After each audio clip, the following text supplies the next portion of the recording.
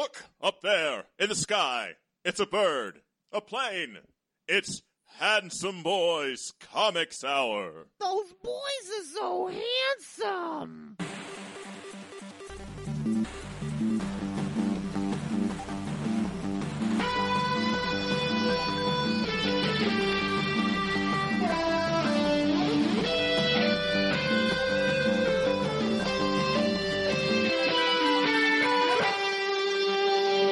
One psychic cat.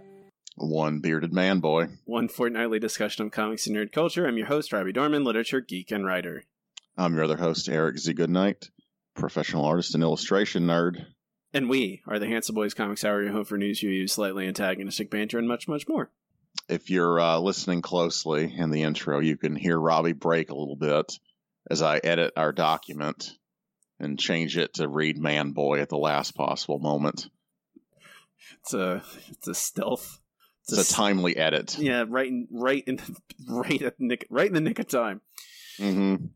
It just felt right, you know. You're not wrong. Yeah, not wrong. Yeah. Handsomites, how you guys doing? We are discussing Runaways, volumes 1 and 2, Rainbow Rowell and Kris Anka. Later on in Nerd Book Club, there's psychic cats in there. There's bearded man boys in there. Mm-hmm. It's true. There's eternal children. Yes, there are like magic, glowing lesbians. Yeah, a lot of that. Flying lesbians. Yep. I mean, it's just the whole package, really. Dinosaurs. Pretty dresses. Yeah, that's true. So many pretty dresses. Yeah, it wouldn't be Kris Anka if there weren't a lot of pretty dresses. If you like pretty dresses, do I have a comic book for you? We'll talk about that much later on. Much more pretty dress talk. Almost exclusively, I can say. I don't think we're going to really talk about pretty dresses that much. This is sad to say. Eric, don't let them know.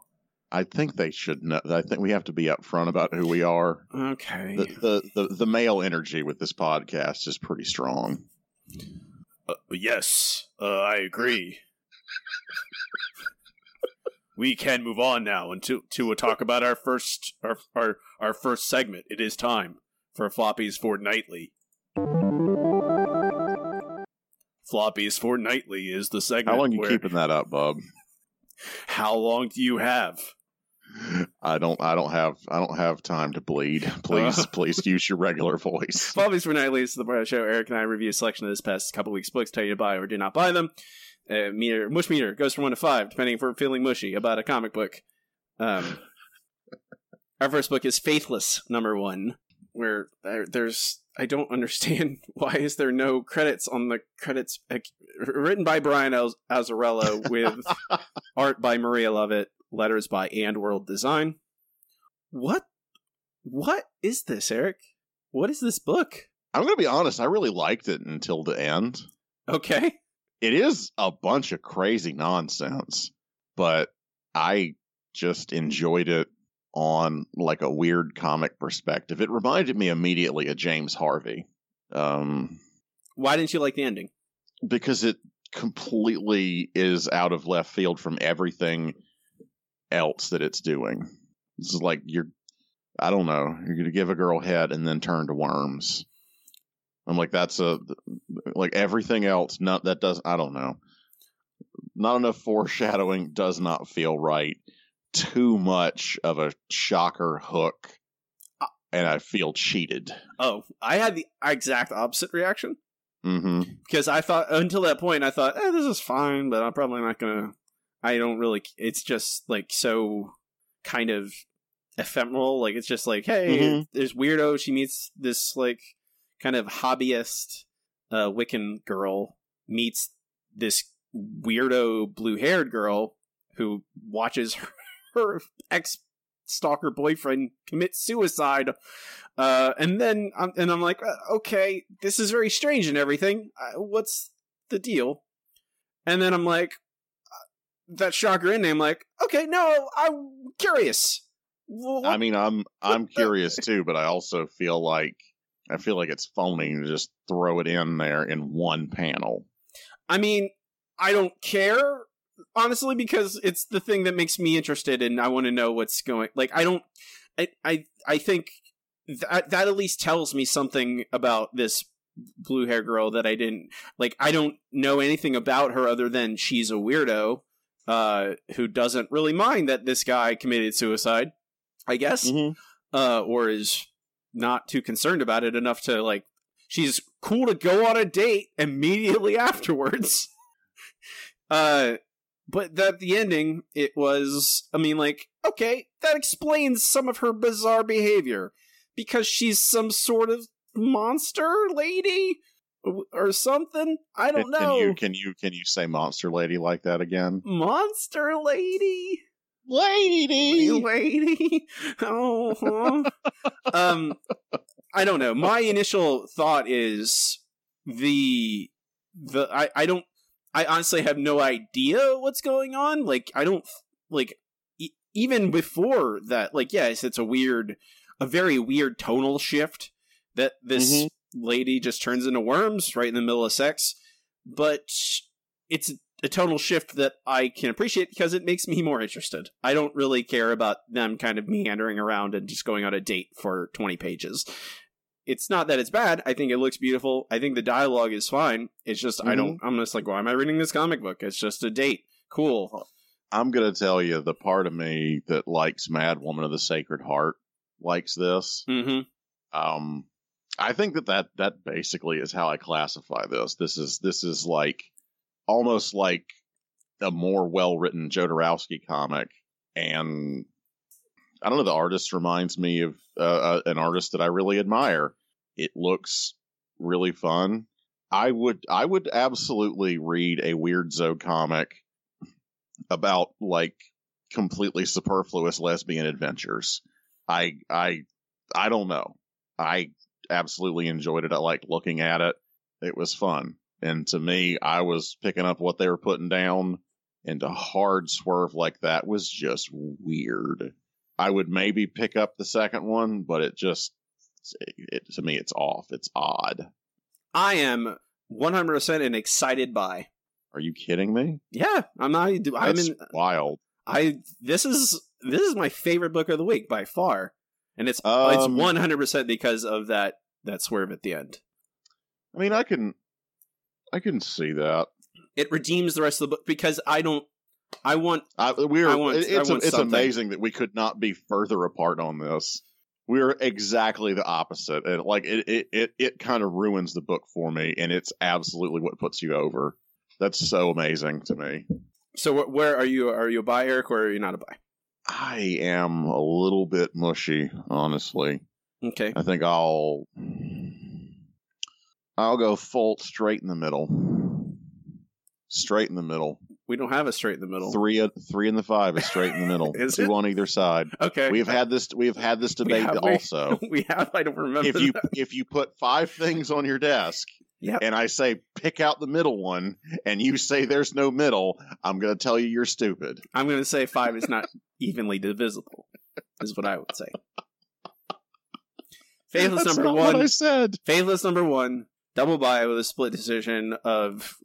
It wouldn't be split decision. Double buy, but a mush beater of 1.5 after we do more math, because it's very important. Next book is Magnificent Miss Marvel number 2, written by Saladin Ahmed. Pencils, Minkyu Jung. Inks, Juan Velasco. Colors, Ian Herring. Letters, Joe Caramagna. So after last issue's dramatic conclusion, we got to go find Kamala's unmelted parents. Yeah. And fight more Mighty Morphin Power Ranger monsters. It's true. I'm all on board for this. I am not going to bail out now. Okay. But this episode is just completely falls flat for me. What, this issue or the arc? This issue. I feel like it really deflated all the pressure that I was feeling from the parents. Like, and maybe that's fine. But for it to be resolved so easy, and like, what is this? These alien people or whatever in the hell they are. Mm-hmm. They're like wise men, I would say. Yeah. They're like missionaries. I'm guessing. I don't know. Like, I don't care. It doesn't really super excite me. I'm sure it will be fine. Do you want more? You want more low-level adventures in Jersey City? I don't really care. I think that Ahmed can do what he wants, and I'm interested to see what he's going to do. This just doesn't do it for me. It just feels like existing for an issue, and I don't feel like it capitalizes enough and is big and fun enough. I don't know, seeing this, who the hell is this guy? Discord, this derp stand around, and the convenience store boy monologue I don't know. This is just a bunch of fluff. This is a delay issue with one reveal, and it doesn't do it for me. It doesn't mean that this arc is going to be bad. It just means that I'm going to read this and not really think about it again. I don't know. I think this is one. I actually thought the parents thing was, ultimately, I feel like it needed to be resolved quickly because it rings false to me. And especially rings false to me with someone with Kamala, who is intimately aware of superhero shenanigans and, doppelgangers and stuff like that. I think because she likes superheroes so much, I think she'd be very aware of these kind of almost like that. It's not quite a meta awareness of these tropes, but it is she writes fan fiction. She walks the line of meta awareness. But I think she's barely removed from Gwenpool, honestly. Right. As she's because she's such a hyper fan of superheroes herself.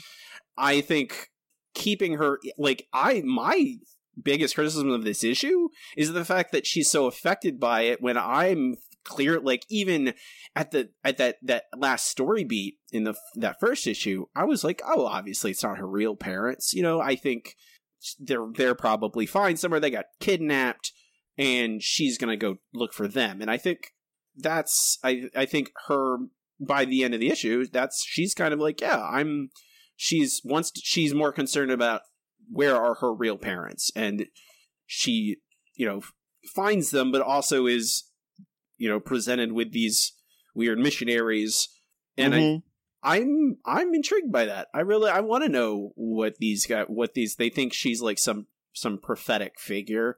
I think that's very interesting. I want to know what that means for Kamala. I think it's time for her. If this pulls her off planet, I'm totally cool with that. I think it's time for her to spend a little bit of time away from her New Jersey. Yeah, I think she needs to branch out. Just an arc or two, and then Kamala's just going to grow up to be that person that never leaves her hometown. I mean, I would absolutely peg that as a future story arc of her having obligation to defend this little tiny town, and then also no, you're part of the Avengers now. You got to go live in New York City or wherever. I don't know. I'm a buy. I think it looks beautiful. Still, I think it's written well. Ahmed can do no wrong with me. I'm a buy. I'm just a little bit disappointed in this issue. There's nothing bad or wretched about it. I think it's going to end up being good. It's fine. It's just it's a very meh buy, but it's more on my feelings on the promise of the series at large, in a whole. So yeah, it's fine. What does that mean? Give me a number. I'm not giving you any number. I said what I said. You said it's a buy, did you? Yeah. Then what is it? Just a straight up a buy? Yeah, but I'm just kind of okay. I'm just saying it feels like you got to give me some wish number. I don't know. I feel like I was about to get a number. I don't got to do anything I don't want to do. Okay. You ain't the boss of me. Damn. Shit. I just know what you sound like. I'm a bearded man boy.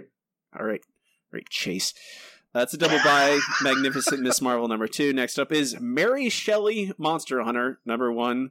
Written co-creator by Adam Glass and Olivia Quartero Briggs. Art Hayden Sherman, Sal Cipriano on letters.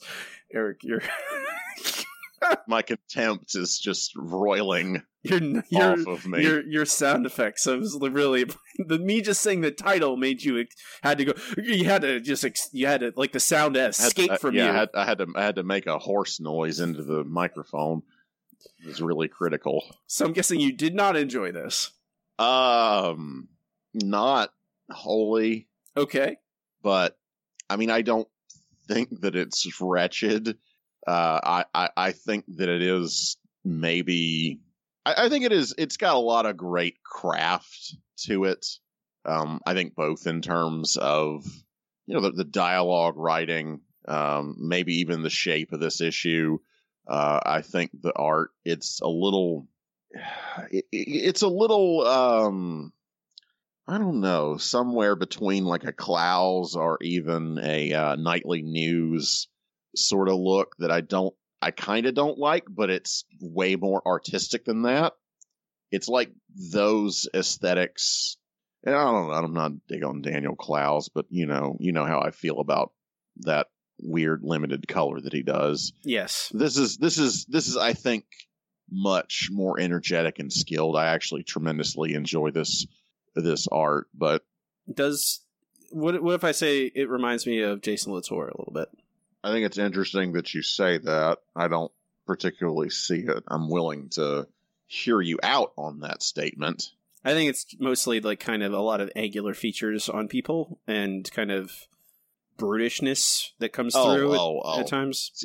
So you said Latour, and for some reason it must be the bearded man boy in me that I thought of Jason Aaron. No, and I was like, how is this like a Jason Aaron comic? This is definitely not a Jason Aaron comic. I get the comparison to the Latour is extremely apt. So this is a book about. So far, you're correct. Victorian authors actually being house guests with the actual Dr. Frankenstein. Mm-hmm. Who's actually a lady, mm-hmm. and Mary Shelley is gonna fight monsters. I'm just saying. I think the art is very beautiful. Mm-hmm. I think the writing is very good, and already this premise is literally aimed like it is a thing that is directly up my alley. Yes, this is definitely more of a you than a me thing. It makes fun of some of these blowhard poets, which I am 100% for.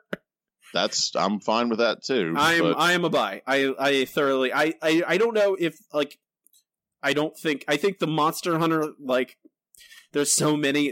I think it's actually this book's benefit that it's like several years removed from like Abraham Lincoln Vampire Hunter and all those kinds of things that came out all at once. It's a couple years after that. Mm-hmm. And I think. Frankly, that this title does this book a disservice. Because I don't think it matches what the tone of this book is. I think if you like Frankenstein, the original novel, and you know anything about Mary Shelley, you will enjoy this comic. I am both of those people, so I'm a buy. I think you mean Frankenstein's monsters novel. I actually meant Footenstein. Yes, Footenstein. Frankenstein's monsters, Footenstein. I'm a buy. I'm just going to put this out there that I think I hate everything about the Victorian era. Okay. I hate everything about the book Frankenstein. I hate Lord Byron. I hate Percy Shelley. I hate every bit of this subject matter. I like Boris Karloff. That's hashtag my Frankenstein. What about fuck Boris Karloff. What are you talking about? Have you not seen Ed Wood? No. Oh God, I haven't. That's the problem. You need to see it, Ed Wood. Oh my God. Fuck Karloff. I am aware of it. This is Johnny Depp playing Ed Wood, right? No, yeah, Johnny Depp plays Ed Wood, but Martin Landau plays Bela Lugosi. And okay, Bela Lugosi, that was him. And the version of Bela Lugosi in Ed Wood hates Boris Karloff. And so whenever Ed brings up Boris Karloff or mentions him, Bela Lugosi's like, "Fuck Karloff! He was a hack!" Or whatever he says. I love it so much. Ed Wood's amazing. So good. It's the best Tim Burton movie. That's so good. Oh my god. You hate all these things. Huh? Except for Boris Karloff, you hate all these things. I really do. I don't know where I'm at on this book. Because this could literally turn into a thing that I enjoy, despite having a starting point of just taking all this shit that I hate and locking me in a box with it. We'll see. What does that mean? What? Give me a. I don't know, man. Can I abstain on this No. one? I don't have a clue. You gotta put your foot somewhere. 236 episodes, and this is one extension. No abstaining. There's you gotta guilty or not guilty. You have to choose. I know. There's no hung jury. We don't. Well, oh man, I could do so many. I'm gonna say there's always a dick joke. Come on. Oh, has to be. Yeah. Jeez Louise. It's really only my preciousness in my pet hates here. I think in all actuality this is a good comic, and I don't know, like Lady Dr. Frankenstein with a shotgun, kind of awesome. I don't know. I think there's legitimately a lot of good stuff to love in here, and I think to escape this with my pride intact, I'd say I'm gonna buy 5 on the mush meter. Okay. That's a double buy, mush meter of 2.5 on Mary Shelley Monster Hunter #1. Next up is Fair Lady #1, written by Brian Shermer, illustrated by Claudia Baboni, colored by Marissa Louise, letters designed by David Bowman. All right, that was our review of Fair Lady #1. Next up is... That's about right. It's got a cat man in it. It does. Don't call him a cat man. You mean Chewbacca? I mean, this Han Solo. The shoe fits. I think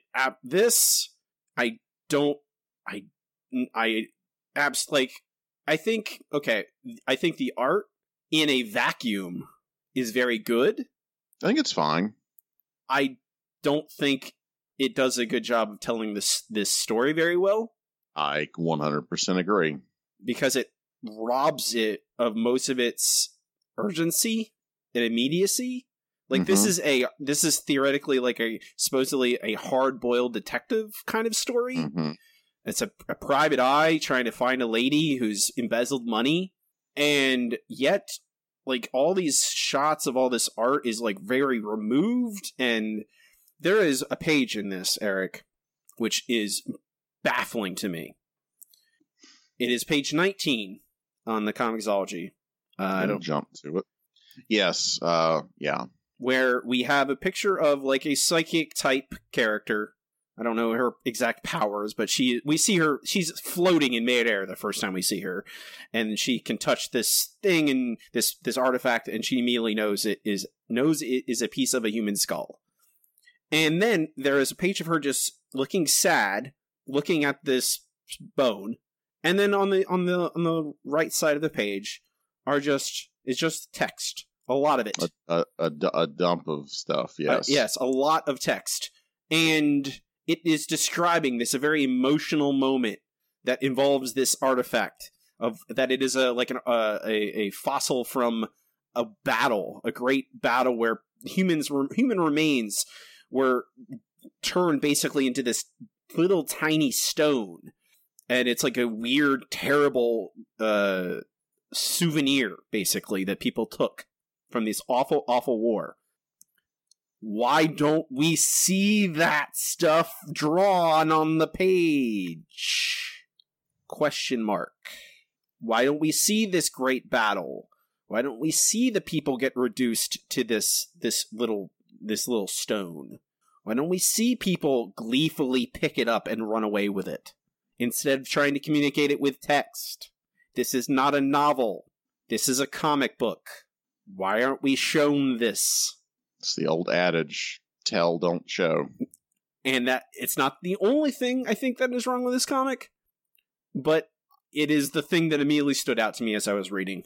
And it like in like a kind of concrete way, this book, it does what you need it to. It tells you most of the information you get. You go, hey, it's from A to B to C. They're trying to find this girl. They eventually do.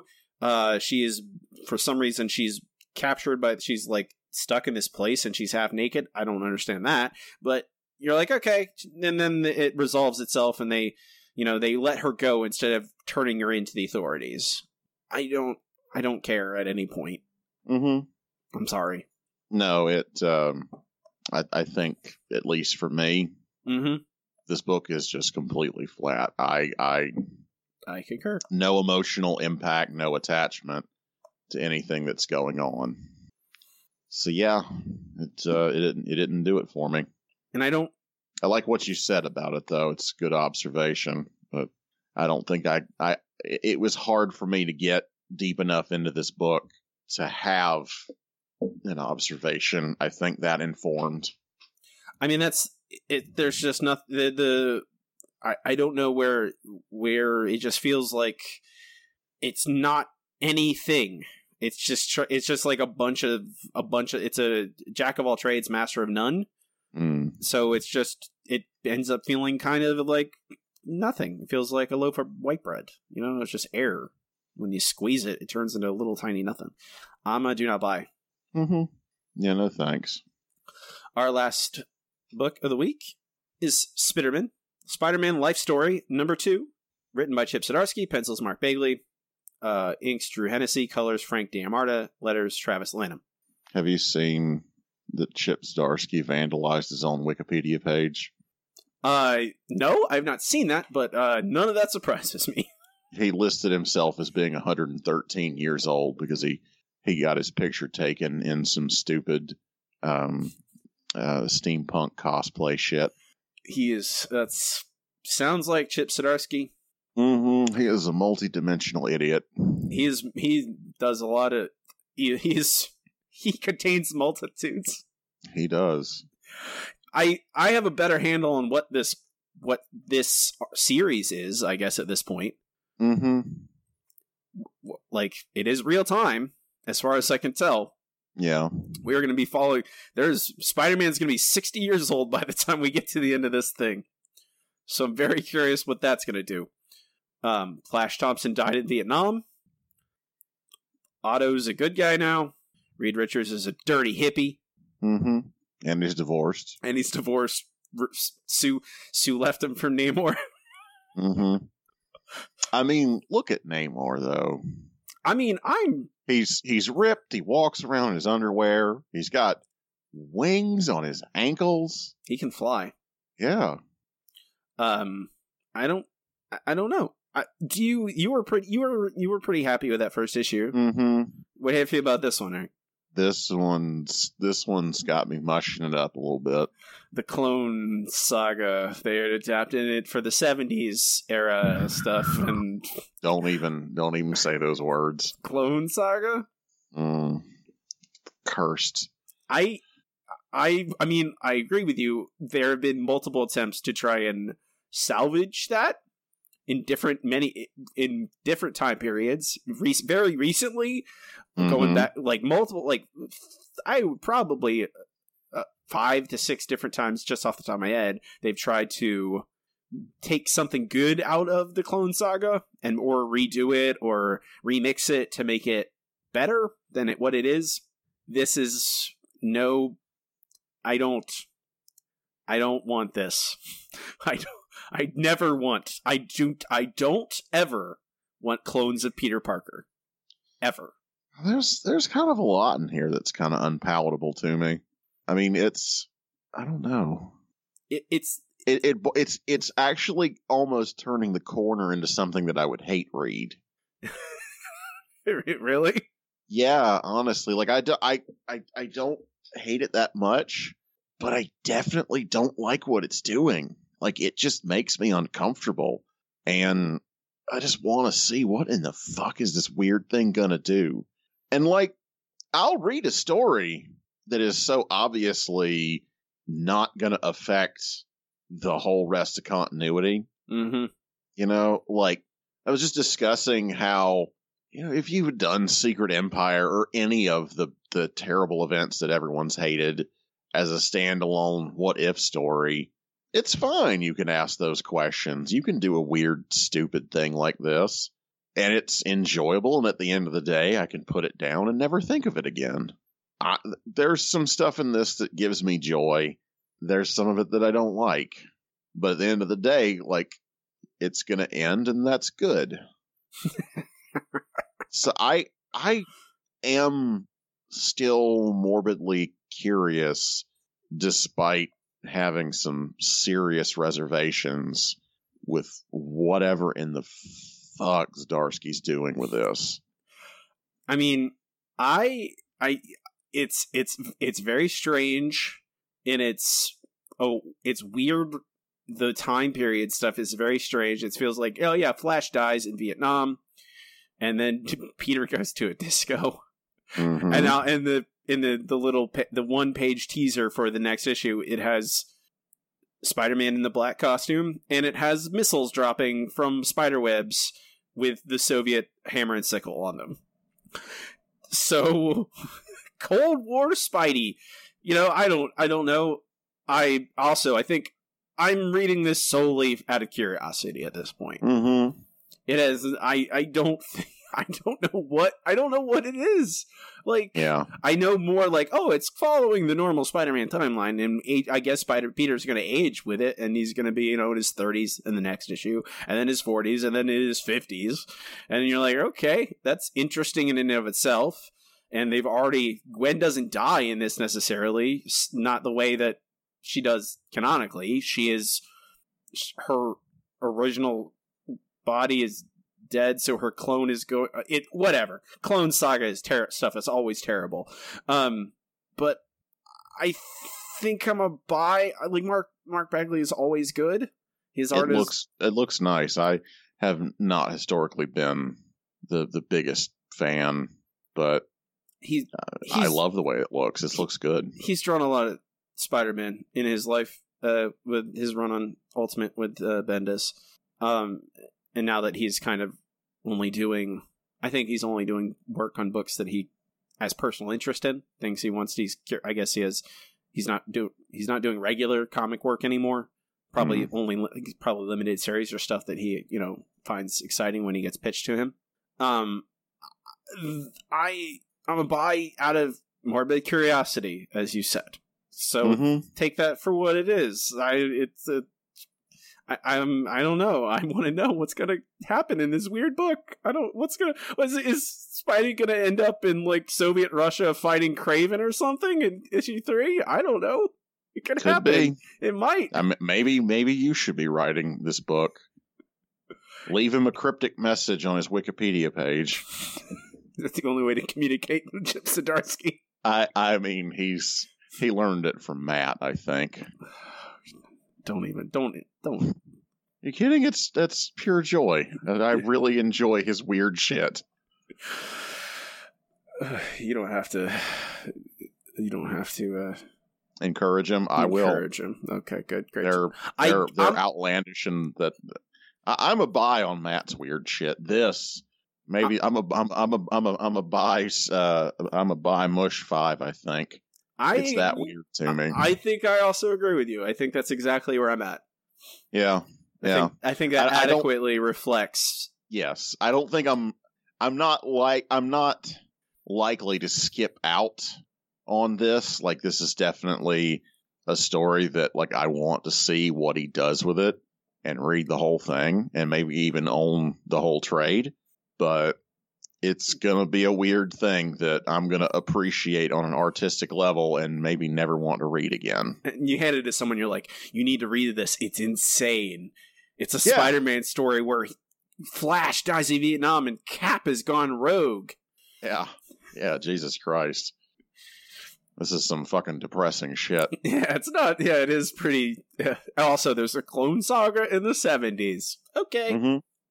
That's a double buy with Motion Meter 5 on Spider-Man Life Story number 2. We can move on to our next segment. It is time for Checking In. Checking In is the part of the show where Eric and I talk about what we've been up to the past couple weeks. If we have movies or books or video games we want to talk about, or anything, frankly, we can talk about it. So how was Shazam, Eric? You know, it was a very fun movie. And I think that that's a thing that we've been missing for a while. I'm trying to think if there have been any other good DC movies other than Wonder Woman. I haven't really watched a whole lot of them. Did you see Aquaman? You saw Aquaman. Oh, God, Aquaman was abysmal. It really was so popular and not a good movie. Just not a good movie. Just bad. I mean, there's the Man of Steel, there's Batman v Superman, there's there's Justice League. Yeah, Avengers. Avengers, the good DC movie. Justice League, and I think of Aquaman and Wonder Woman. Those are all the movies so far. Yeah. Suicide Squad is the one, the first, yes. I would say certainly compared to that whole roster, this one is the most fun. I think it is the best film, because I would say that Wonder Woman was previously the contender for the best film. Although, I mean, full admission, I have not watched any of those other films. You watched Man of Steel, didn't you? You don't need to watch Man of Steel, Eric. No, I know. I remember your angry review about it. In Justice League, I haven't seen. I don't need to.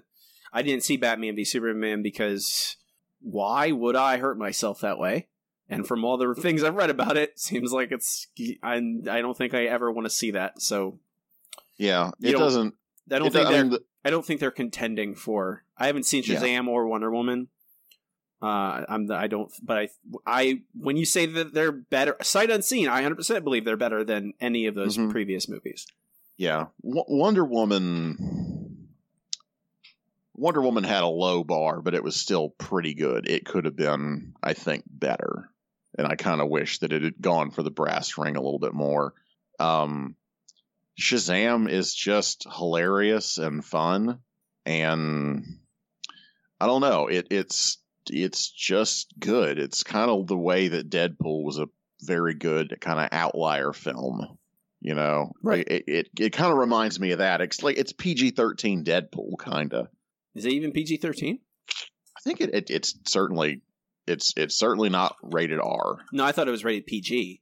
It very well could be. I mean, it's, I think, very safe and kid-friendly. It's cute. It's really fun. No, you're right. It's PG. I like it tremendously. It is PG-13. Which, whatever. There's not a lot of swearing in it. I have no idea. I think they make things PG-13 when shit's too scary for little kids, and there's definitely this is the thing that you would bring a tween to, and that's about it. But whatever. Good movie, really hilarious. Absolutely go see it. I liked it better than Wonder Woman. Cool. So I don't know. There's not a whole lot to say. Right. The story, it's simple, it's simple and everything works. The storytelling is tidy. That's what I like. There's nothing weird. Yeah, absolutely. There's nothing weird about it. Wonder Woman, I think, tried to do too much and then got to the end with the big bad, and it was just felt stupid. But, it just worked, and we were just so happy for it to not be a disaster. But Shazam is better. Okay. Really, really solid book. Or book. Everything is a book and an episode. I don't know words anymore. This is a movie. It's a movie. I'm sorry, I'm dumb. You like it? Yes. Okay. That should be your takeaway. I liked a movie. I am dumb. You know what I do like? You like Japanese wrestlers wrestling in your hometown. Yes. Yeah. That happened. It was pretty neat. You went to NXT house show in Tampa? That's true. I was not even aware that this was a live event and not any kind of taping. I was not aware of the sort of different delineations there, because when you and I went long ago, it was a taping, and I thought that they were all tapings. No. This was basically an indie wrestling show with WWE people in it. Right. Yeah, basically. That's what NXT shows. I mean, that's even what... I mean, that's the house shows, the main roster house shows are basically that too, even though they're on a larger scale generally, but they're still very much like a looser thing than, we have to worry about a hard camera and getting lines read and storylines progressing. It's more just like, we'll wrestle some matches, we might have some promos going on, but it's a little looser, kind of thing, depending on the show.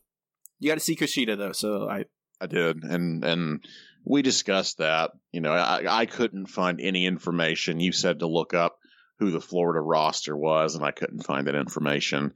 And they never released the cards. It's not easy to because they have NXT largely. They have two. They have guys that tour outside of Florida, and then people who tour inside of Florida do the Florida circuit, and that varies. It goes back and forth between who's who.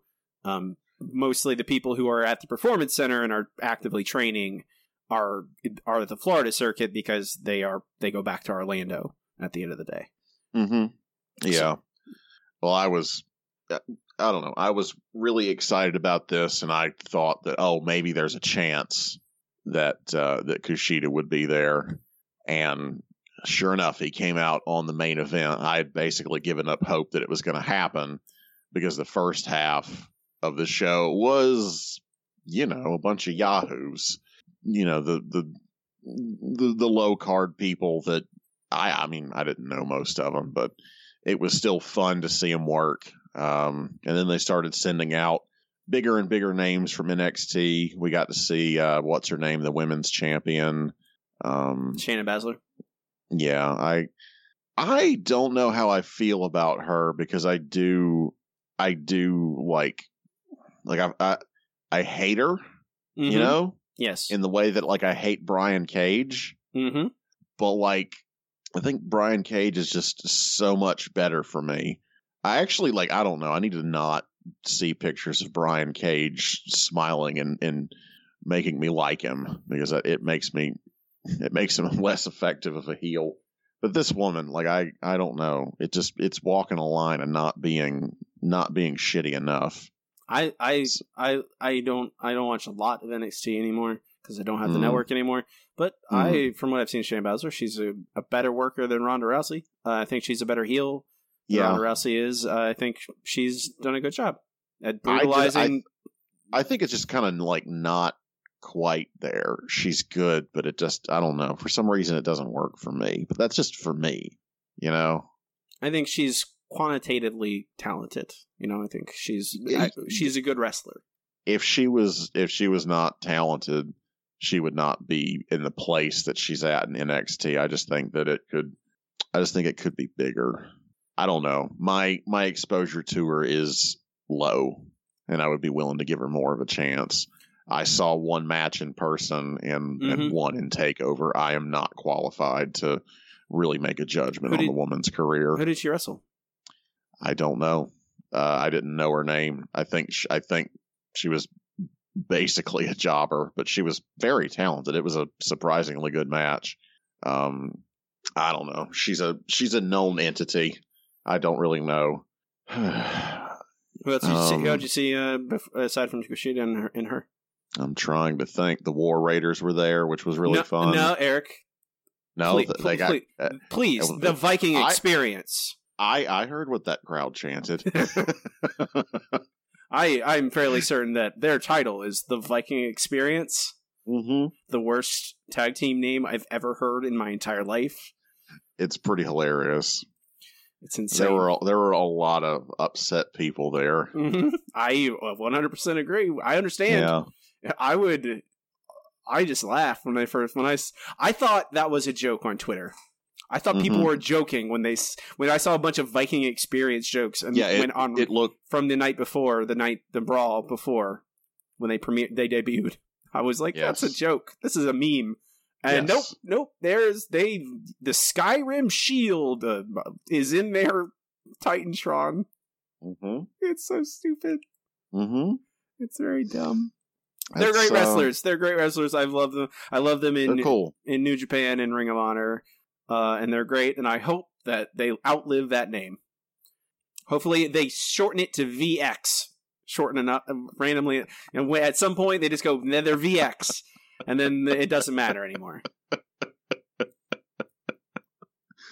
Hopefully, they can just let them do what they want. We don't got to micromanage everything. Who did Kushida wrestle? Oh goodness, it was Adam Cole's compatriots. All of them? Just those two dudes. He's got like two dudes in the stable with him, doesn't he? He has three dudes in the stable with him. Oh, it was two. I don't know. Bobby Fish, Roderick Strong.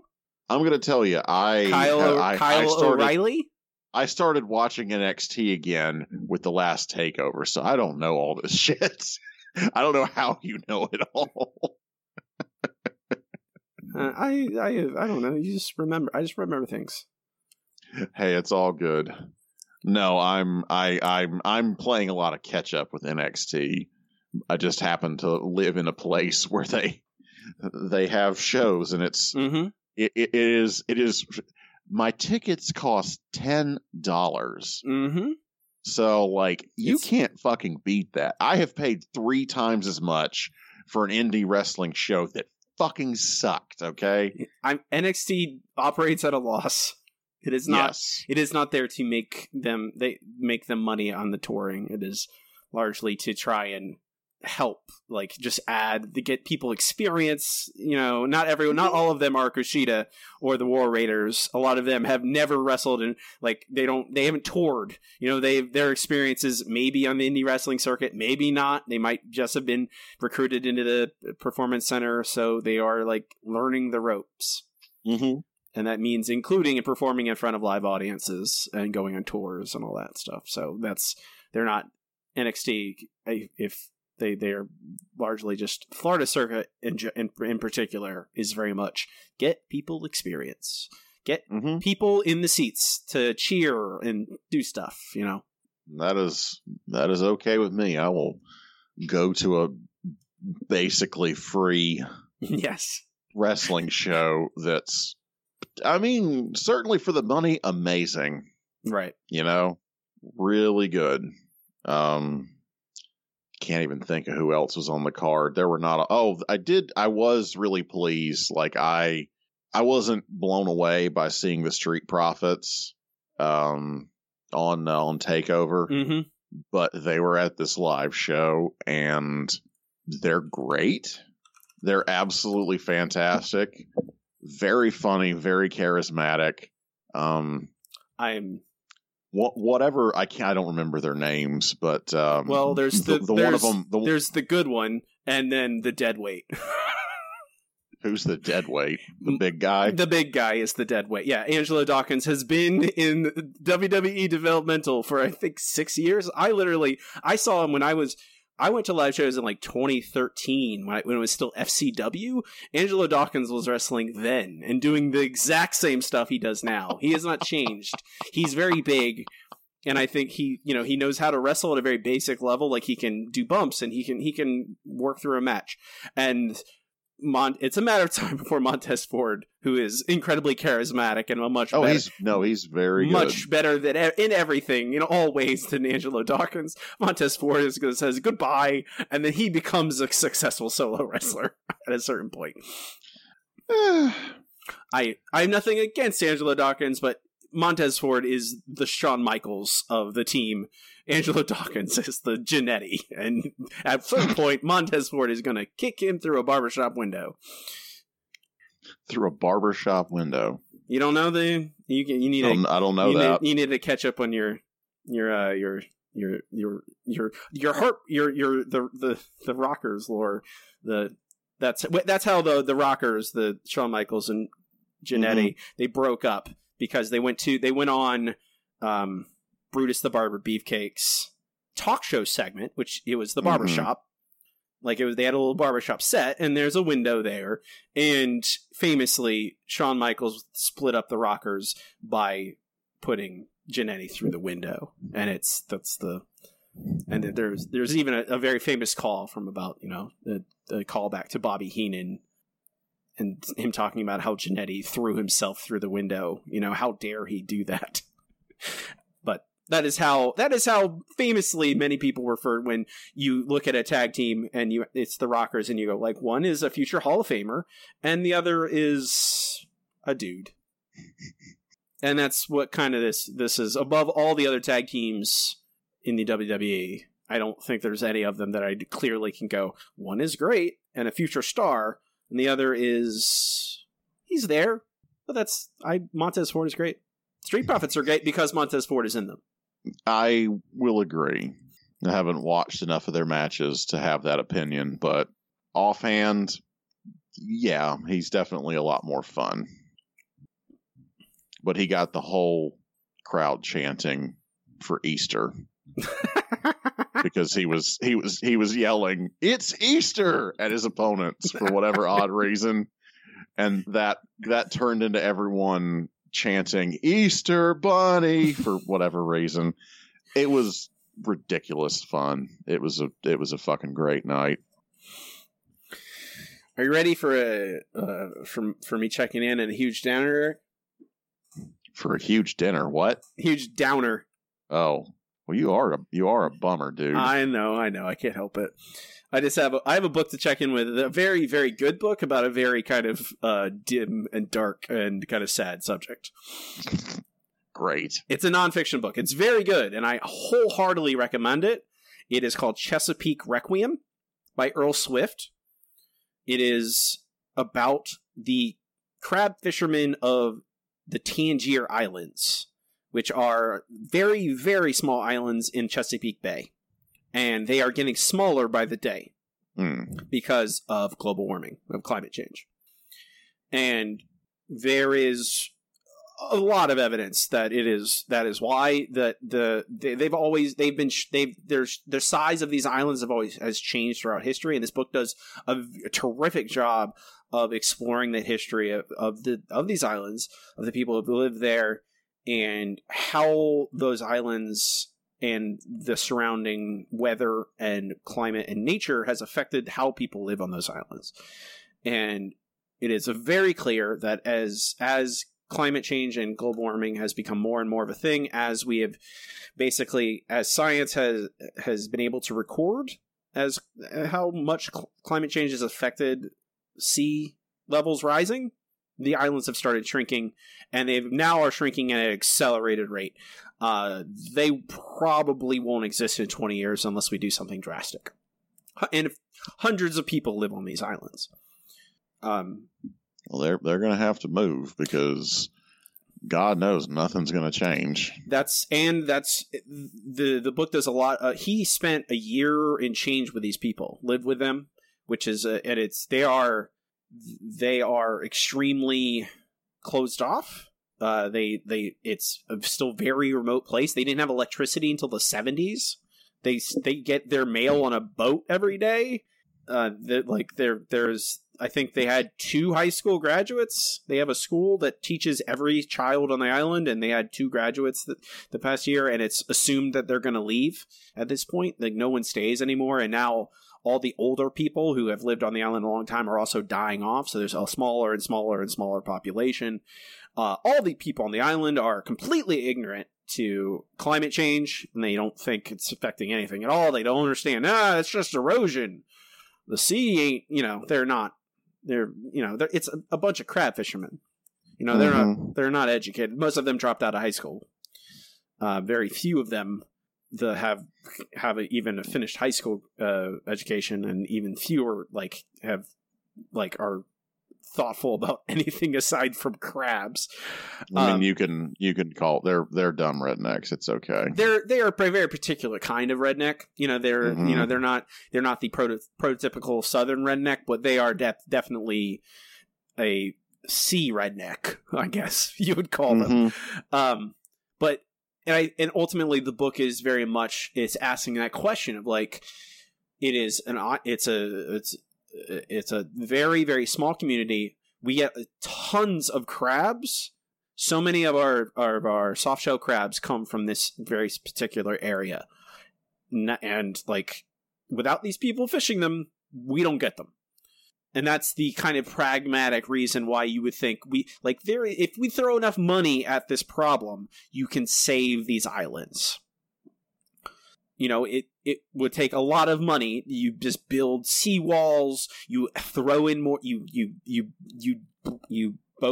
barge in a lot of extra dirt, and you just basically you pile up dirt until it raises the sea level, so that even if sea levels rise, and they will, the islands are still there, and they're still going to have to change and adjust their lives, but you could save these islands if you really, really want. If we really wanted to, if we wanted to spend millions, maybe, hundreds of millions of dollars, you could save these islands. And the few hundred people who still live there. The question is, and it's the question the book really, and I think it smartly focuses on this. The question it focuses on, the book kind of raises, is, where do we draw the line for this? Because this is going to be the first U.S. community that is going to be destroyed by sea level rise. There will be many others afterwards, but this is the first. Well, they're poor, so who cares? Let them die. That is largely the sentiment of most people. And the book itself is like because they've had, and it's really, you know, the question of government bureaucracy and if we're going to spend money on helping them and not. And this book does cover the 2016 election and how everyone on the island voted for Trump, and he even has told them, "Yeah, we'll save you, yeah," and nothing has changed. So yeah, they're probably going to have to abandon their island at some point. But the question is, what is the line for communities threatened by sea level rise? When do we step in? Do we have to wait till Miami or New Orleans is threatened? No, we still won't give a shit. No, it's going to have to be. I mean, no one gives a shit about New Orleans, but maybe Miami, because there's a lot of rich people there. A lot of drug money or something in there. I don't know. Someone made a lot of money. Because that's all it is. No one gives a shit until a rich person is mad. That's the only thing that matters. Everyone's going to sit on their hands until a fucking shitload. I mean, I don't know, a billion poor people die? A billion? Who knows? Yeah.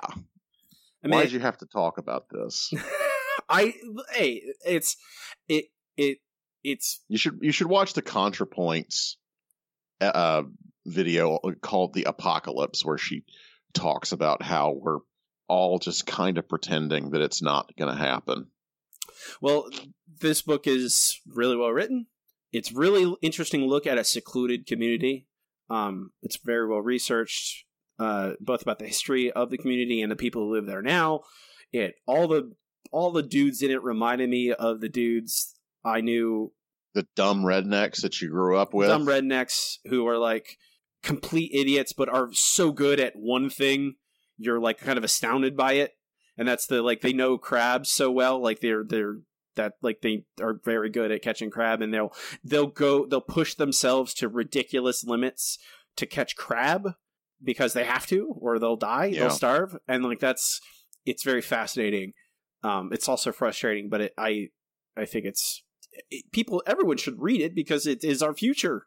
Because it is very much and it's insane because the book starts with the writer going out to a northern island that no one lives on anymore because all the water, it has too much water on it. Too much of it has been erased.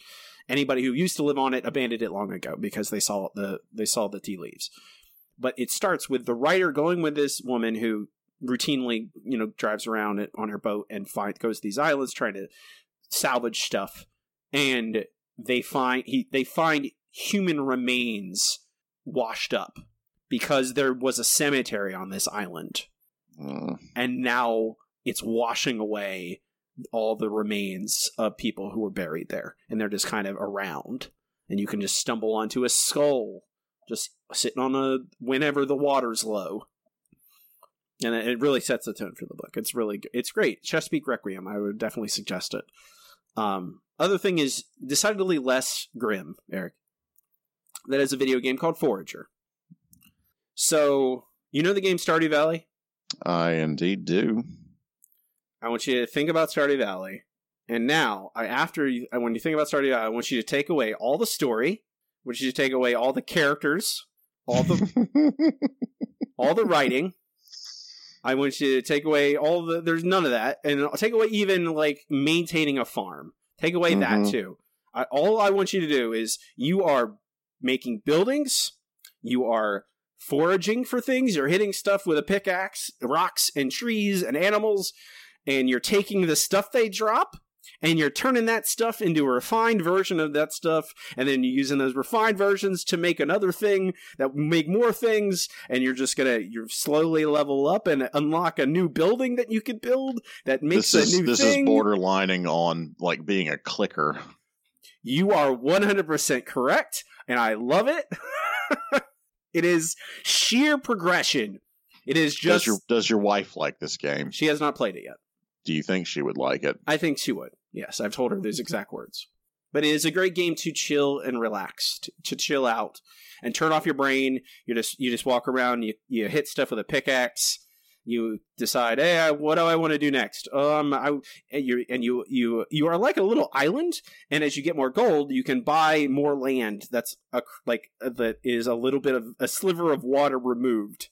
And so you just build more land, and then there's different, like, biomes. There's, like, hey, it's like a desert land that has cacti. And then there's, like, the mountain land that has, like, lava guys and evil bad guys with swords. And so, as you expand, I have not reached the edge yet. I've played for, like, 5+ hours. You could probably go online and find, like, the most efficient way to, an upgrade path and everything. I'm just kind of having fun, just kind of, like, clicking stuff and see what happens. There's chickens, they lay eggs. There's a big monster thing. You hit it with your pickaxe, and you get meat from it. There's a museum where you can donate all the things that you find, and that gets you special stuff. You unlock new, like, little uniforms for your little dude, your little cartoon dude. It's like a fun, simple, like, kind of crafting game. And at a certain point, yes, you basically don't have to play it anymore if you don't want to. I could just leave it, and it would go. But it's definitely not an idle game in the truest form. Like, it wants you to continue to do things as you go. It is the loosest definition of an idle game. But it definitely is, for people who love, like, progression trees and that stuff, it is that. I'm a fan. And it's great to, like, when I just want to, like, put something on my second monitor, a Twitch stream or YouTube video, and have that. I'm mostly paying attention to that and just kind of walking around and hitting rocks with a hammer. Our great-grandparents used to whittle, Mm-hmm. It's fine. Yes, exactly. It's whittling. That's mm-hmm. It's the whittling the game. Yes, exactly. That's what these shits are. That's the new. That's going to be the. That's going to be the subgenre du jour in 5 years. They're just going to, someone's going to pick up on it and just call it, it's a whittling. It's one of those. It's a whittler. Mm-hmm. That's all I got. Cool. You ready to talk about some dinosaurs, Eric?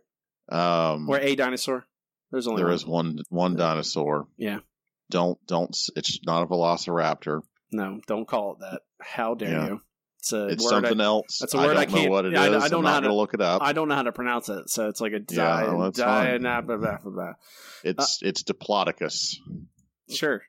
It's not a Diplodocus. It's a T-Rex. Yeah, I can say those words. We can move on to our final segment. It's time for Nerdbot Book Club. Nerdbot Book Club. This is the part of the show where Eric and I talk about a comic book that we assign, like it's a collected work. Discuss it in depth. This week, it is Runaways, Volumes 1 and 2, by Rowell and Kris Anka. This is the 2017 Runaways, which we'd previously read an issue 2 of. I think we read at least 2. Yeah, we read 2. And then we went, we'll come back. Mm-hmm.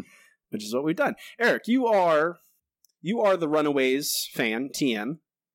Yes, I do trademark everything that I am. What do you think after reading 2 volumes? So, tonally, there's a lot of good things going on here.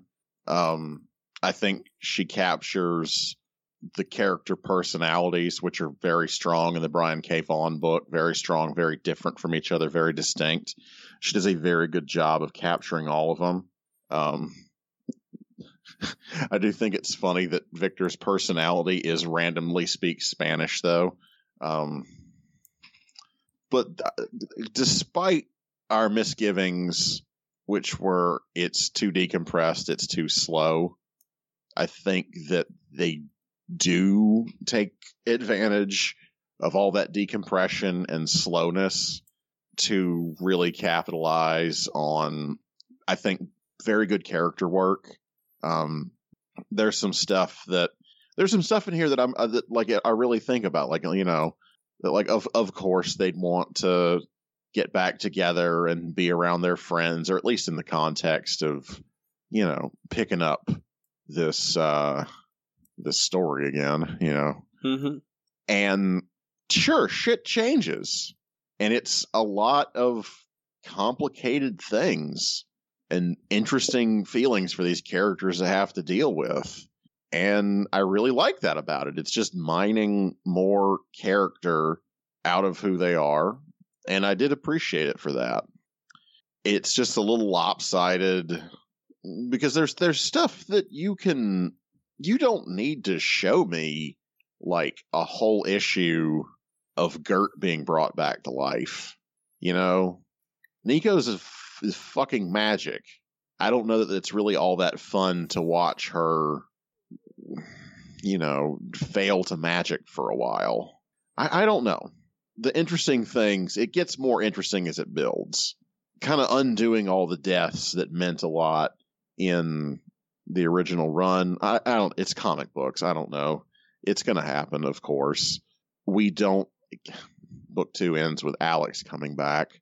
And I don't know how I feel about that, but, you know, I don't get any information on why. I don't know. There's a lot of good. I'm interested what you think about it so far. I think there is a lot of good. Mm-hmm. I think there is a lot of good. I want to say that. I want to say that first. I want to say there is a lot of good. And everything you just said is correct. I agree with it. Everything you said. I mean, usually I am right. That's true. So. That's fair enough. I don't know if it's just I have too much writer brain going on when I'm reading it. You're also here to be writer brain, so that's true. So talk about it. Writer brain, it just every time, like you talk about that early on, where we spend so much time watching Gert come back, getting revived. Like for God, reading it again, and we were not wrong the first time. It takes a long time. But they spend a lot of time just in an apartment, and we're just like, all right, is there more than this comic? Eventually there is, but that is not the only time it happens. And every time where you get a scene, and I am reading a lot of dialogue that is redundant. Mm-hmm. I am constantly going, This is wasting time. This is wasting space. This is wasting. You have in superhero comics in particular, for Marvel, where they're not gonna give you an extra 12 pages unless you are special. They're definitely going to do it for this book. You have so little real estate. You have it's very valuable. And every time I read these pages where I'm like that, the scene where they are not quite fighting the grandma, where they're semi-fighting the grandma, and someone takes a moment to make an aside about the cats. And it doesn't happen just one time. Multiple times. Hey, we're in the middle of this fight scene or semi-fight scene. let's throw in a single panel wherever someone is just saying something and they're concerned about cats. I get it. I don't need to see that 3 or 4, and then they get eaten anyway. Mm-hmm. Except for the one cat that's a good cat. All the other cats, they're evil. This is the one good cat. We kept the dinosaur from eating it. Then why does it matter? If you have... That's really what you're mad about. I think that will tell you exactly why I'm trying to like focus in, because I would normally be hyper protective of even fictional cats. Yeah, I know. I've seen you. I have met you. Right. In this case, I'm know like you pretty well. In this case, when I get to the point where the dinosaur has already eaten the cats, is like coughing up a hairball, I'm like, all that for this? It eats them off panel. We don't even see the dinosaur eating the cats. Just let us see it. Just do it, and then it's over. I don't need, let's protect the cats, let's protect the cats, let's protect the cats, and then, oh, the dinosaur ate the cats, except for that one good one. That's a good kitty. We keep that good kitty. Like, it's wasting time. The scene where the romantic scene with the butterflies, with Gert and the disembodied head of Victor.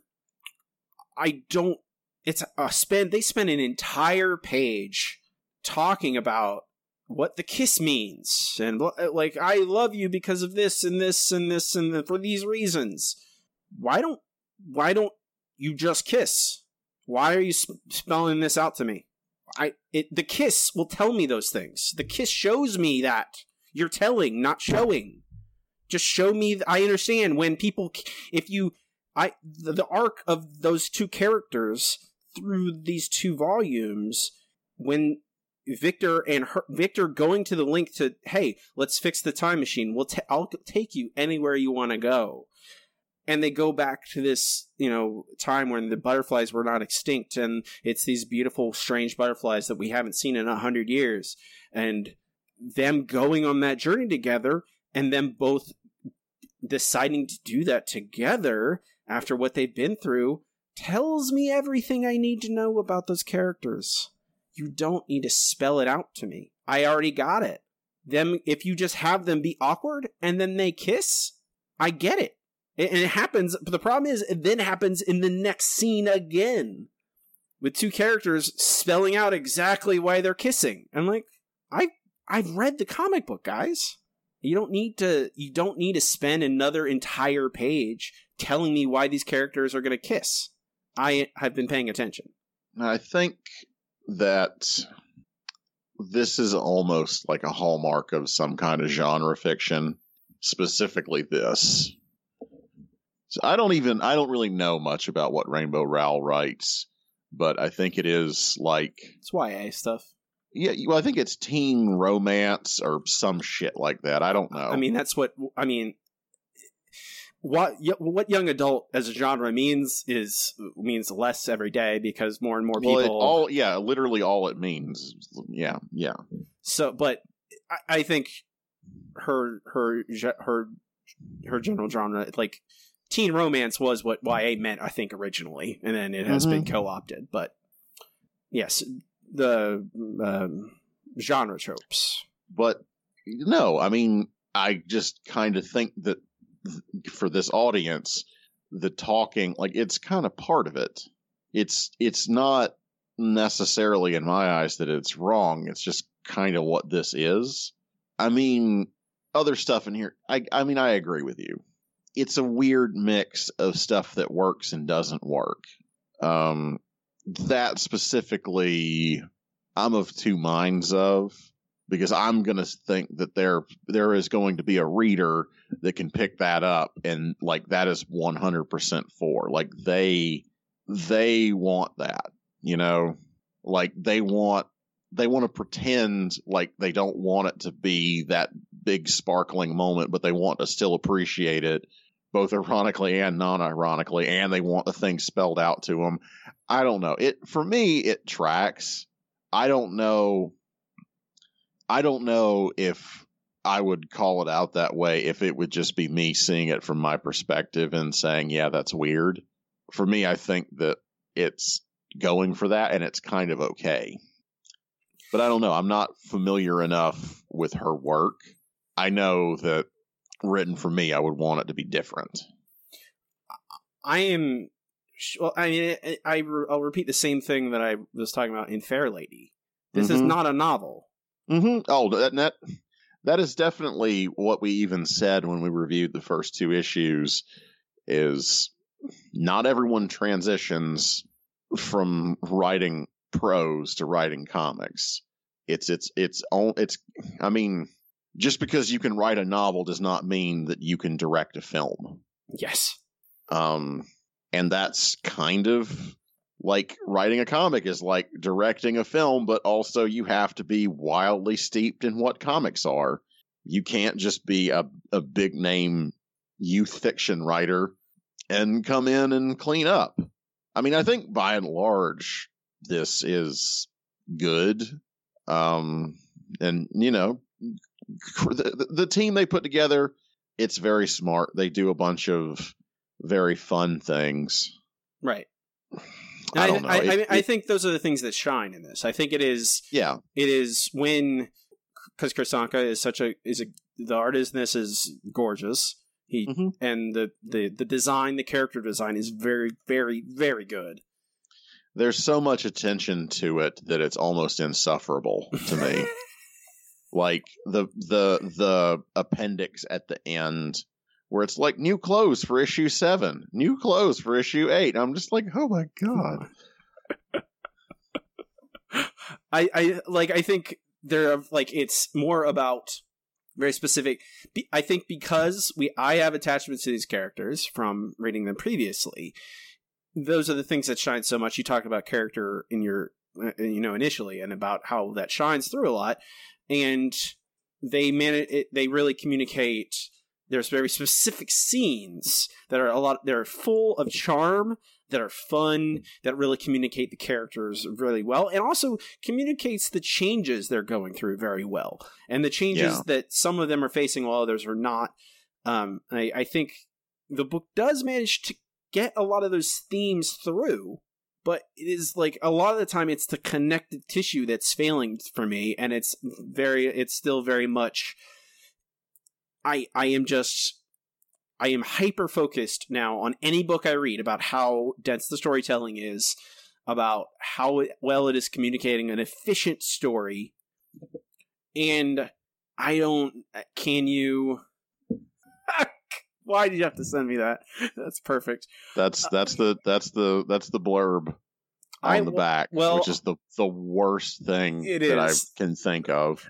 Eric just sent me a screen cap of the perfect comic for millennials from some critic. I don't know, some website. Someone who's an idiot. Says the perfect comic for millennials. Someone who doesn't know what any of those words mean.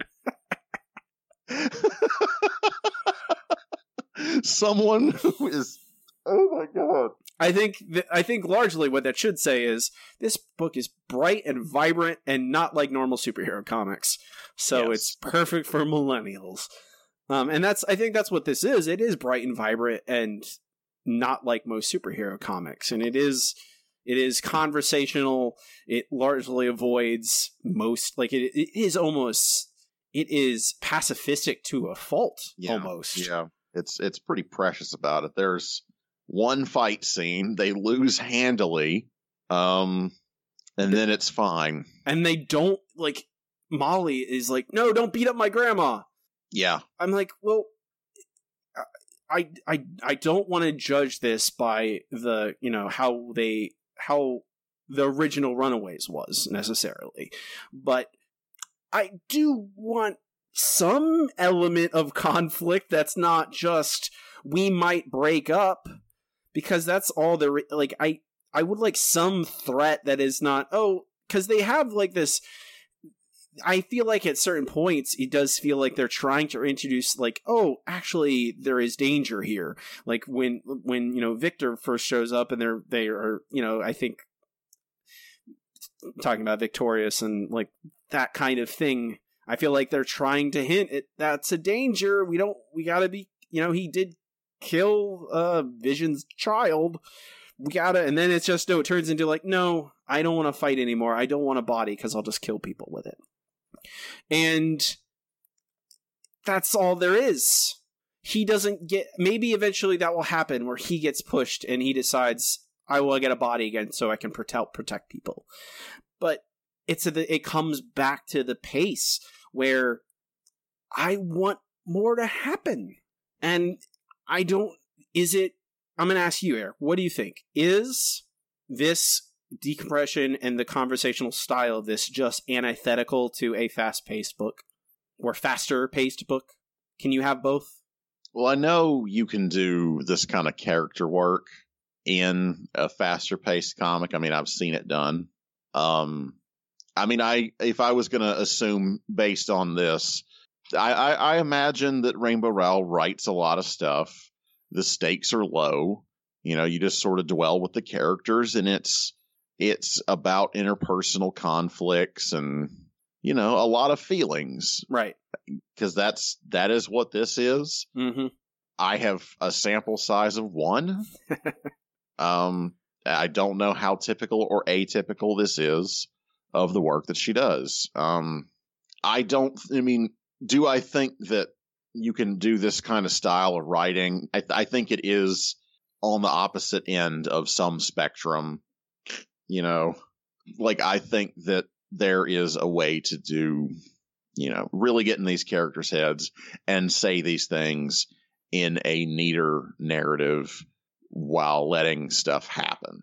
But that's not what this story is. I try to take it on the terms that it is, of just this slow, meandering thing that's, it's even a little ADHD that, like, oh, look, a shiny thing. Look at that, and, we're going to stop and talk about the cats for whatever odd reason. It's largely just letting itself run all over the place, wherever it wants to go, and I don't know. It's not about that overall narrative or even trying to do things quickly. So, I don't know, whatever. It's weird to me. I don't know. Not bad. Odd. I struggle. I get that. I think ultimately I did like it, but ultimately at the end of the day I was like, what happened? It's a tough thing because this, I think, has more. I'm gonna not remember the name right, but I think you're gonna remember the book because we've referred to it a bunch. It was called Moonlight, or do you know it was about I think it had a centaur that was a barista, and she was like a werewolf or something. I don't remember entirely, but we've talked about it a lot on the podcast and otherwise. But this is borderline just like one of those books where people just want to exist in a world and be around pretty people that they like and just be in that world and be happy. And it's fluff, and they like the gossip, and they like the stupid low stakes drama and bullshit. And that's fine. And it's weird because they take a thing that's decidedly my shit and do this with it. And it works, but it also kind of doesn't work. And I think the parts that don't work are the parts that are just decidedly not my shit. And that's the thing that I look at stuff like this and have to accept it, Mm-hmm. I don't think it's bad, but it is. I think it's decidedly not your shit. A thing that. Go ahead. It goes against. I think it is a larger. I don't know, a larger theory about how you're supposed to write a story. Yeah, and I agree with exactly. Yes, and absolutely. That's Continue. The part that I struggle with the most because I know there's tons of stuff people make that I don't like, and they're not. Yes. It's not. It doesn't make it bad because I don't like it, or it's not for me. Yes. It's when I think about it's more like critically about like how you're theoretically supposed to structure a story where you it's like your personal theory of art. Yeah, and I think that it's a very real thing that needs to exist in storytelling in particular. Do you want to finish your thought? Because I can go for a while on this. No, you go ahead. I've been kind of thinking about this, and I mean, professional wrestling is kind of what got me started thinking about it. Because there was this thing, and I'm going to have to look it up, that Hiroshi Tanahashi said about his show. There it is. A thing that Hiroshi Tanahashi said about Kenny Omega during their feud of 2018. Right. He said that his wrestling, he didn't say that he disagreed with him philosophically. He said that it lacked Kisho Tenketsu. And I was like, what the fuck does that mean? So I start looking it up, and it is a common story structure, like a 4-act story structure, that is common in a lot of non-Western storytelling. It's in kind of the DNA of storytelling in China, Japan, Korea, just lots of parts of Asia, and the Pacific Islands and stuff like that. And it got me thinking about stuff like Monstrous, and even other like kind of related to Monstrous, like Chinese comics that I've read, that are just a fucking hot mess of storytelling. Just make no sense. And like, I just don't like it, Mm-hmm. Have you ever watched any Bollywood movies? I've never watched an entire movie. I've seen clips, but I've never seen a movie. It's kind of the same thing, that it's, to the way I read things, it's a mess. And it is kind of colonialistic almost to impose like, oh, no, that's not the way a story structure works, because we have this Western sort of idea of writing stories. I mean, I don't want to change the way I write and read stories, and I don't think you should, but it's possible that even something that seems really shitty and bad, it's just drawing on storytelling and influences that are just weird and different, and just, I don't know. It's a different thing than any way I would tell a story. It's working with completely different rules, and when you look at them, you look at it with the lens of those rules, it just looks wrong. But to another person, it looks right. I don't mean to try and say this in a way that's so mushy that absolutely anything goes. You know what I'm saying? That's certainly not what I'm trying to say. Like, I'm not going to defend some of these things. Like, I read some Chinese comics, and it just seems like a big mush of nothing. And I'm like, well, this is kind of not really well written, but it's a different tradition, and maybe that's okay. And there's no one way to make art, even though, like, I will certainly defend like a good tight story structure and writing a certain way, and the craft of writing that I've come up in, that I've been taught in college, and that you and I discuss over this podcast. I will defend that. I think it's better. I think that these comics kind of exist a little bit outside it, and there's plenty of stuff that a lot of people love. There's whole people that their whole narratives exist way outside it. And I don't know what that right answer is. I just have to know what I need to know to make art that works. I mean, I think that's ultimately what I come back to, is that I've read YA books. Yeah. And I don't know that this right. They still function. They still function by the same rules that I would judge all prose by. Correct. And at a certain point, when I say, "Oh, I'm confused by what happens," or I feel bored, that is I'm not gonna. I can't go, "Oh, I don't understand that." I go, "I understand it. It fails." I don't. The job of, I don't, there's, depending on what you want to, if you're reading a comic book, and I theory a Marvel comic book, not, it's not, this is not Jodorowsky. This is not like, this is not Humanoids or whatever. Yes.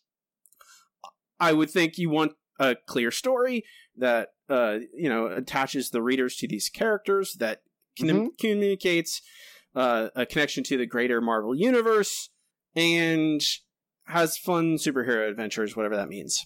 It means less than it ever did before, but yeah, it's a Marvel comic. It has it on the tin. I want that in a certain way, and I think it gets better as you go. I think Volume 2 is better than Volume 1, appreciably. And that might just be, hey, she has Rainbow, Rowell, and Kris Anka work together for that period of time, and they're better at communicating ideas, better at writing comic books, whatever. I want people. I don't want. It's not even her. It's like I talk about Brian Michael Bendis all the time. I mean, trim the fat to cut the excess. Don't be so. You say they're precious, and that's like. Ugh, that is also, and it's Moonstruck is the name of that comic book you're thinking. Moon, yeah. I looked up, I literally, while you were talking, Eric, I looked to Centaur Barista, and it came up. Oh, God, I love typing stupid shit into Google. It's so good. So, I don't know. I just think that my larger point is sometimes the stupid shit that doesn't work is the point, like I think that there are a lot of people that the flawed, fucked up thing that this is to us, that it's hitting at least close to the right mark. I do think that Rainbow Rowell is improving tremendously, as she's not written any comics ever, to having written a couple, and then has written a whole arc, and then has written a second arc. I do think a lot of it was she's writing it much more like it is. It's prose. It's a novel. She's learning more what works in a comic. She's getting more comfortable with it. And Anka is just being like Fashion Atlas over here, carrying the whole book. I don't want to sound overly critical, because I ultimately think the book works good. Right. It works more than it doesn't work. Yes, we've read much worse comics than this. It's just it's at the end of the day, this is pretty good. I want to read number 3. I want to be way more positive than I am not positive. I don't like Carolina and Nico getting together. I don't like that. I don't want it. I liked Power Pack Girl being in it. I thought that was cool. Yeah, that's I also agree that I don't like, and I would also say that it's quite possible that this spins into a later arc, but it feels at a certain point, like up until Grandma is evil, which is not, it's pretty, I don't know, it's pretty clear fairly quickly. Hey, Grandma's not good. Grandma's not great. But up until it's clear that Grandma's evil, I feel like the book is like, it feels like, why on earth are these people leaving these lives? For this family? They murdered a bunch of people. They got a bunch of people killed of their own as well, which they've come back. We brought them back to life. The superheroes, whatever, like you said. But at a certain point, you're like, why are they willing to leave these lives behind? Especially, especially, like, she's in a relationship, and seemingly very happy, and she's in college. why on earth is she going back to the insane life? There's a dinosaur. Sure, and seems like it ruined her relationship. Yeah, you just and with the why? I don't know. Maybe, and that certainly is a future grist for the mill.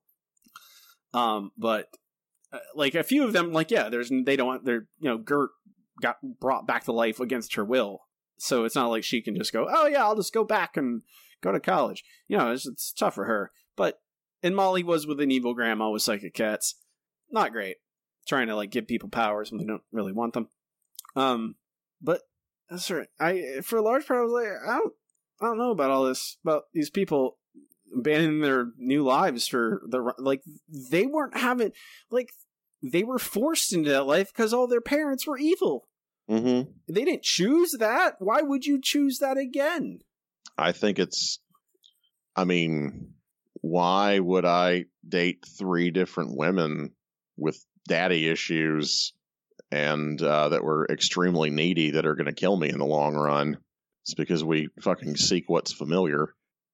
Under no circumstances do I have a hard time buying that. I know that is not. I don't know if that's a failing. It's more of just like, you get frustrated because the characters are making mistakes, and you're like, why would you do that? But I like of all the problem is everyone's an idiot. Yeah, and they're still very young, so yeah, I did very, very stupid things when I was a younger person. So sure, it's I largely like the arcs of things. I like largely the character and the themes that connect everything. I like Victor and him choosing not to have a body because he doesn't want to hurt anyone. I like that's actually using the stuff that they've gone through in the intermediary time from the original book and using it very successfully. I don't know why Gert is kissing him. It doesn't add up to me. That's the thing. I could deal with the Niku and all that stuff. I could deal with Gert just kissing and falling in love with a head. Victor's nice, but he's still just a head. I feel like Gert is the person who is most likely to put sapiosexual on her fucking dating profile. She is the youngest, other than Molly. At this point, yes. You don't get to. I think that's an extremely interesting plot point, though. That she, they skip 3 years of her life or something like that. I think that's fantastic. Yes, everyone's older except she's not. She has not gotten the benefit of aging a couple years, getting slightly smarter. Right. She was the most mature one, and now she's like the least, and she's just moody and dumb. I do appreciate of everything. I do appreciate her changing her hair. Mm-hmm. I liked that a lot. Even though it is very tropey, like, you get a haircut, characters get growth, you should give them a haircut. But it is very much like, no, there's maybe in like 2002 or whatever the original Runaways came out. Yeah, there weren't a lot of people with purple hair. Mm-hmm. Now there's many more. Lots of people have, quote unquote, crazy hair colors. Mm-hmm. So she's just like, oh, everyone has purple hair now. I appreciate that. Again, it's those moments that I think the book excels at. So it's those specific scenes, specific moments. It's more of getting to those moments where I think it falters. Of getting a character from A to B and why are they doing this. I think it spends a lot of time with these characters about to kiss and them explaining all that. But then it doesn't spend any time getting me to why Gert and Victor, why Gert and why him. They're like, oh, yeah. And he's explaining all this. I'm like, well, why is she like? I don't know. I think the book ultimately is. I think it for me, it ultimately is good, and I think for people it's more closely aimed for. I think they probably appreciate it much more than I do. I think the characters are written fairly well, and I think the art is obviously beautiful. I at a certain point, I'm just tired of characters talking about their feelings while they eat cereal in superhero comics. Cereal's good, though. Not good for you. It's not the best for you. There are better things for you. High fiber cereal's good for you. Yeah, but I don't like high fiber cereal. You better learn to like it, old man. I like all the garbage. I like Fruity Pebbles. The garbage is good too. Guess what? You can eat all the Fruity Pebbles I want now. You can mix them together and oh no, get the best of both worlds. Oh God, ugh, I don't know if I want that. It's good. I will do it all the time. I don't know that we like literally Volume 3 came out this week. So if you want to go read that, Eric, it is there for you. Well, I just bought it. I sent you $10. Oh, okay, that was easy. Mm-hmm. I'm a mark. What am I gonna do? I know do you think any of it is the attachment to these characters because you like the Runaways so much, original Runaways? Would you suggest it to people who like that original comic? I mean, I do think I think it's 100% generational. I think this book it's right there on the cusp of being too young for me. So I think it's touch and go whether it works for a fan of the original series or not. I mean, I think that Brian K. Vaughan at any age can write rings around anybody. Yes, including Rainbow Rowell. This is good. It's younger. It should be. I mean, read this if you like petty interpersonal drama, and I'm saying this with no judgment or reservation. Petty interpersonal drama, stories with a lot of air in them, and just sort of existing in a world. Like a lot of people, I mean, how many times have we brought up questionable content? Multiple times. We probably even have brought it up in the context of this comic book way back when. It's quite possible. Yeah, because it's very apt because, I mean, there are a lot of readers that just like, I just want to see my favorite characters. Like, that's all that they care about. Like, they just want to see that strip and be like, oh, Hanners! And I mean, is that what this is? I mean, kinda. I think that's a very apt comparison. Yeah. Because I will tell you something, Eric. When I realized that questionable content was never going to actually get to something, no, of course, I stopped reading. Same. After about and it's a lot. Like I read a lot. I read like 1,000 strips or something. No, I read that shit. I mean, I probably found it and stopped reading within a year, maybe 2 years. And I definitely got to a point where but yes, exactly that happened. But like, I just went through a couple of months of just being like, okay, joke. And it's not even like really good setups of jokes. It's not even like whatever, it's just existing. It's milking the cash cow. It's being in that space, I mean, look at sitcom writing in the 80s and 90s. There's something about, I mean, you can't even call it art as much as it's just like, I need comfort. My life is terrible and I want to come home and exist in a safe space. And that is in fiction. Mm-hmm. And I mean, even to call a sitcom fiction, I mean, it's ridiculous. I forget what they called it in Y Art. Was it the dioramas or what was it? You know what I mean, right?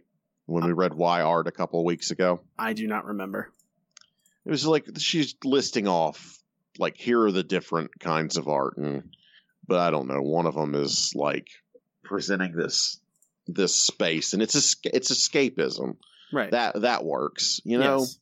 It is, and it is that. I don't know. Bless people. They need it. Like, who am I to tell people that they can't have their stupid dramas where everyone fucks everybody for whatever reason, or their Christmas movies, or their fucking Hallmark movies, or whatever. Like, it doesn't mean that, like, I don't know. I'm still gonna operate that like this is objectively better than this, but like I don't know. Try to not to yuck other people's yum. And this, I would say, is about 70% someone else's yum. But there's enough in here for me. Okay. I find this book very interesting on that level. Right. That I'm like, what does this person want? Like, I mean, Rainbow Rowell is a wildly successful, a best-selling author, even. Mm-hmm. Absolutely, yeah. A big name in possibly the biggest non-porn writing genre. Probably. Yeah, it probably is that. It is probably the most profitable non-porn writing, non-romance or erotica. Yes, exactly.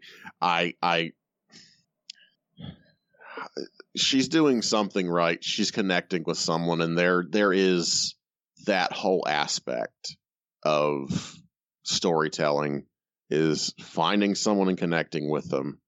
And I think that that's even kind of at the heart of all the bullshit that I'm talking about, with like the Kishoki Tenketsu or whatever the fuck it was called, and Bollywood movies and whatever I fucking ranted about, like it just because that is a thing that works for us, it doesn't mean that that's all that storytelling has to be. And I don't know, at the end of the day, it's about connecting art with people. And I think that there's someone out there that this does, and I don't know, bless them. I think it actually is. It has a lot of good in it. That much I can see from my perspective.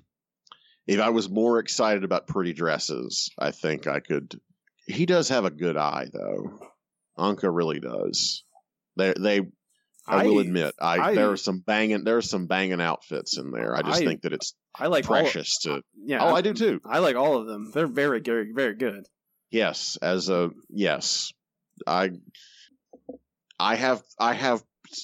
own skinny jeans. I care. They're not really. They're slim. I don't wear skinny jeans. I have one pair of skinny jeans.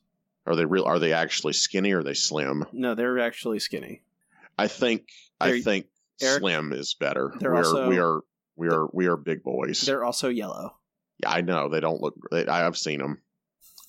They're not flattering on you, sir. I love you. But they're yellow. What am I? That's my. I know. Those are my choices. I know. I understand. I don't know. I ultimately I think the book is worthwhile and worth reading. Yes. I think it just has its flaws, like everything else does. It's a very particular thing for me, and it's not. I don't think most people even think about that. Honestly, they don't think is this necessary all the time? Only writers think about writing. Only writers read a thing and think about how it was put together. I would probably suggest it to most Runaways fans and most people who like good comics. Like it's not. With my critiques aside, it's no different than what Bendis does. It just has less fighting in it. It's fluffier. Yeah, it's a little fluffier. Mm-hmm. Frankly, I like this much more than any recent Bendis comic. So folks, that was Runaways, Volumes 1 and 2 by Rainbow Rowell and Kris Anka. Next time, 2 weeks' time, we'll be discussing Maneaters. Yes, Maneaters Volume 1 by Chelsea Kane and Kate Nemechek. It's the team behind the controversial Mockingbird comic that got fired. And they went, we'll make our own comic with blackjack and hookers. Mm. And there was no reason for that book to be controversial. No, it really... There was no reason. But we'll be talking about... We're going to read that. I've not even looked at it, so it's shape-shifting cat people. Cat girls. We're going to look at that, see how we think about it, see what we feel. Read along with us if you'd like. It'll be in 2 weeks. That'll do it for us. We are the Handsome Boys Comics Hour. You can find us everything we do at handsomeboyscomicshour.com. Find links to our Facebook, to our Twitter, to our RSS feed. Facebook.com/handsomeboyscomicshour. Twitter at HBC Hour. You can email us at handsomeboyscomics@gmail.com. If you like the show, go to Apple Podcasts. Go or whatever podcast app you use and give us a good review. Subscribe. Tell your friends. All those things help us find new listeners. We appreciate it. You can find me online on Twitter at Robbie Dorman. You can go to my website, robbiedorman.com, where you can find a link to purchase my debut horror novel, Conquest. Is available now on Amazon or wherever you buy books. Go check it out. Eric, So what's your novel about, Robbie? it's about a small mountain town in the northwest United States besieged by werewolves and wildfires in the midst of a culture war. That sounds fascinating. I agree. I can't wait to buy it and read it. Everyone listening should also do that. I agree with Eric on this. Yes, as the person, I'm very smart. You should listen to me. As the person who wrote the book, I wholeheartedly agree that you should buy it. Eric, where can they find you and your things online? Read Robbie's book so you don't have to contribute to his GoFundMe later. You can see my portfolio by going to freewillunlimited.com. You can also see many of the things I get up to online by going to ericzgoodnight.com. That includes my Instagram and my Twitter, where I'm known on both as Easy Goodnight. With that, folks, we will call it a day. Have a good one. Rock and roll.